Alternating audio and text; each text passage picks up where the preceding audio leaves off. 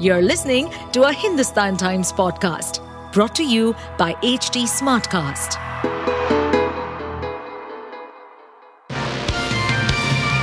Hello, these are the top news for the day. The Central Water Commission estimated that the Yamuna could swell to 207.99 meters on Wednesday night, an unprecedented danger mark. But exceeding the estimate, the water level of Yamuna breached the mark of 208.05 meters, marking it as an extreme situation for Delhi as flood water entered the city on Wednesday evening. Delhi Chief Minister Arvind Kejriwal urged the centre to intervene and ensure that the water released from Haryana's Hatnikund barrage is slowed. The danger mark is 205.33 meters, which was breached on Monday after heavy rain for consecutive days.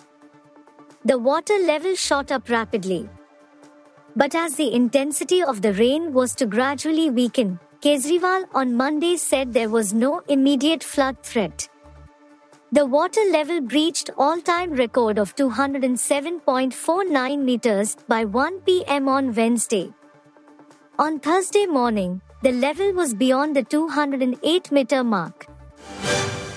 The primary focus during Prime Minister Narendra Modi's visit to France may be on defense, but the two countries are poised to take giant steps in cooperation in areas such as the digital economy, manufacturing, and clean energy, including developments concerning the 9,900 megawatts Jaipur nuclear plant in Maharashtra.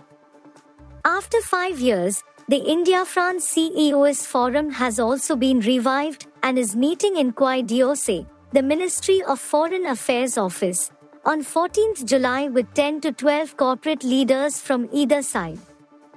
While the Indian side will be co-chaired by Hari Bhartiya, co-chairman of the jubilant Bhartiya Group, the French side will be headed by Paul Hamelin, chairman of information technology firm Capgemini. Hamelin has also been appointed by the French government as the point person for business and trade with India. Capgemini employs around 200,000 people in India and is set to open a 6G laboratory in Pune. Bilateral trade between India and France has doubled from 2014 to 14 billion euros, with the balance in favor of India.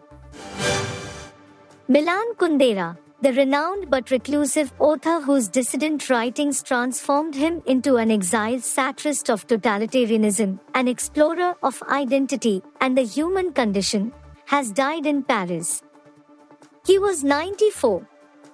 Kundera died Tuesday afternoon, his long-standing publishing house Gallimard said in a one-sentence statement on Wednesday.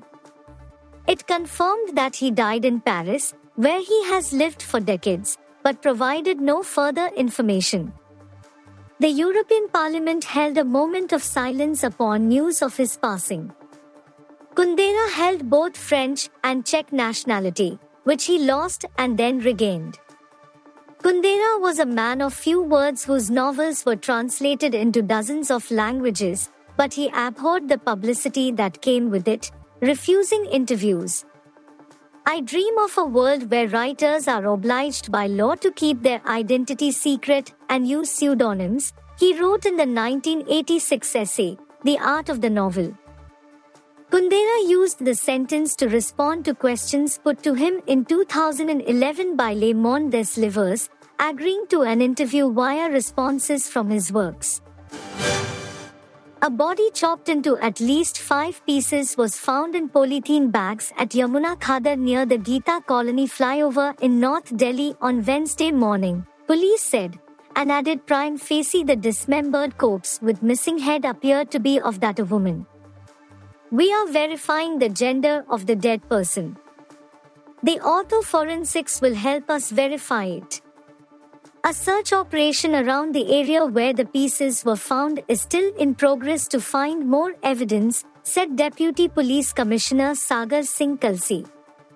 Police said their control room received a call regarding the body parts at 9:15 a.m. Since the place from where the call was made involved 3 police districts of North, Central, and Shadra, separate teams rushed there. Some body parts were first found in a bag while others were missing. A search operation was carried out in the area and another bag containing more body parts was found at some distance away. The areas fall under the jurisdiction of Kotwali Police Station. Bharatiya Janata Party MP Brij Bhushan Sharan Singh on Wednesday claimed that the sexual harassment allegations levelled by some of India's top wrestlers are a result of a conspiracy of the Congress party. Singh said in a statement that Priyanka Gandhi Vadra's tweet asking for his arrest and removal from the post is a conspiracy to mislead the country. The law does not consider anyone as a criminal on the basis of the investigation report of the police. This is the right of the court, and the Constitution gives us the right to present our case in the court, the BJP MP said. It seems that Priyanka Gandhi and Congress do not have faith in the court. That's why they do media trial of every case, he added. Singh is liable to be prosecuted for offences of sexual harassment, molestation and stalking according to the charge sheet filed by the Delhi police on 15th June, a senior Delhi police officer said on Tuesday.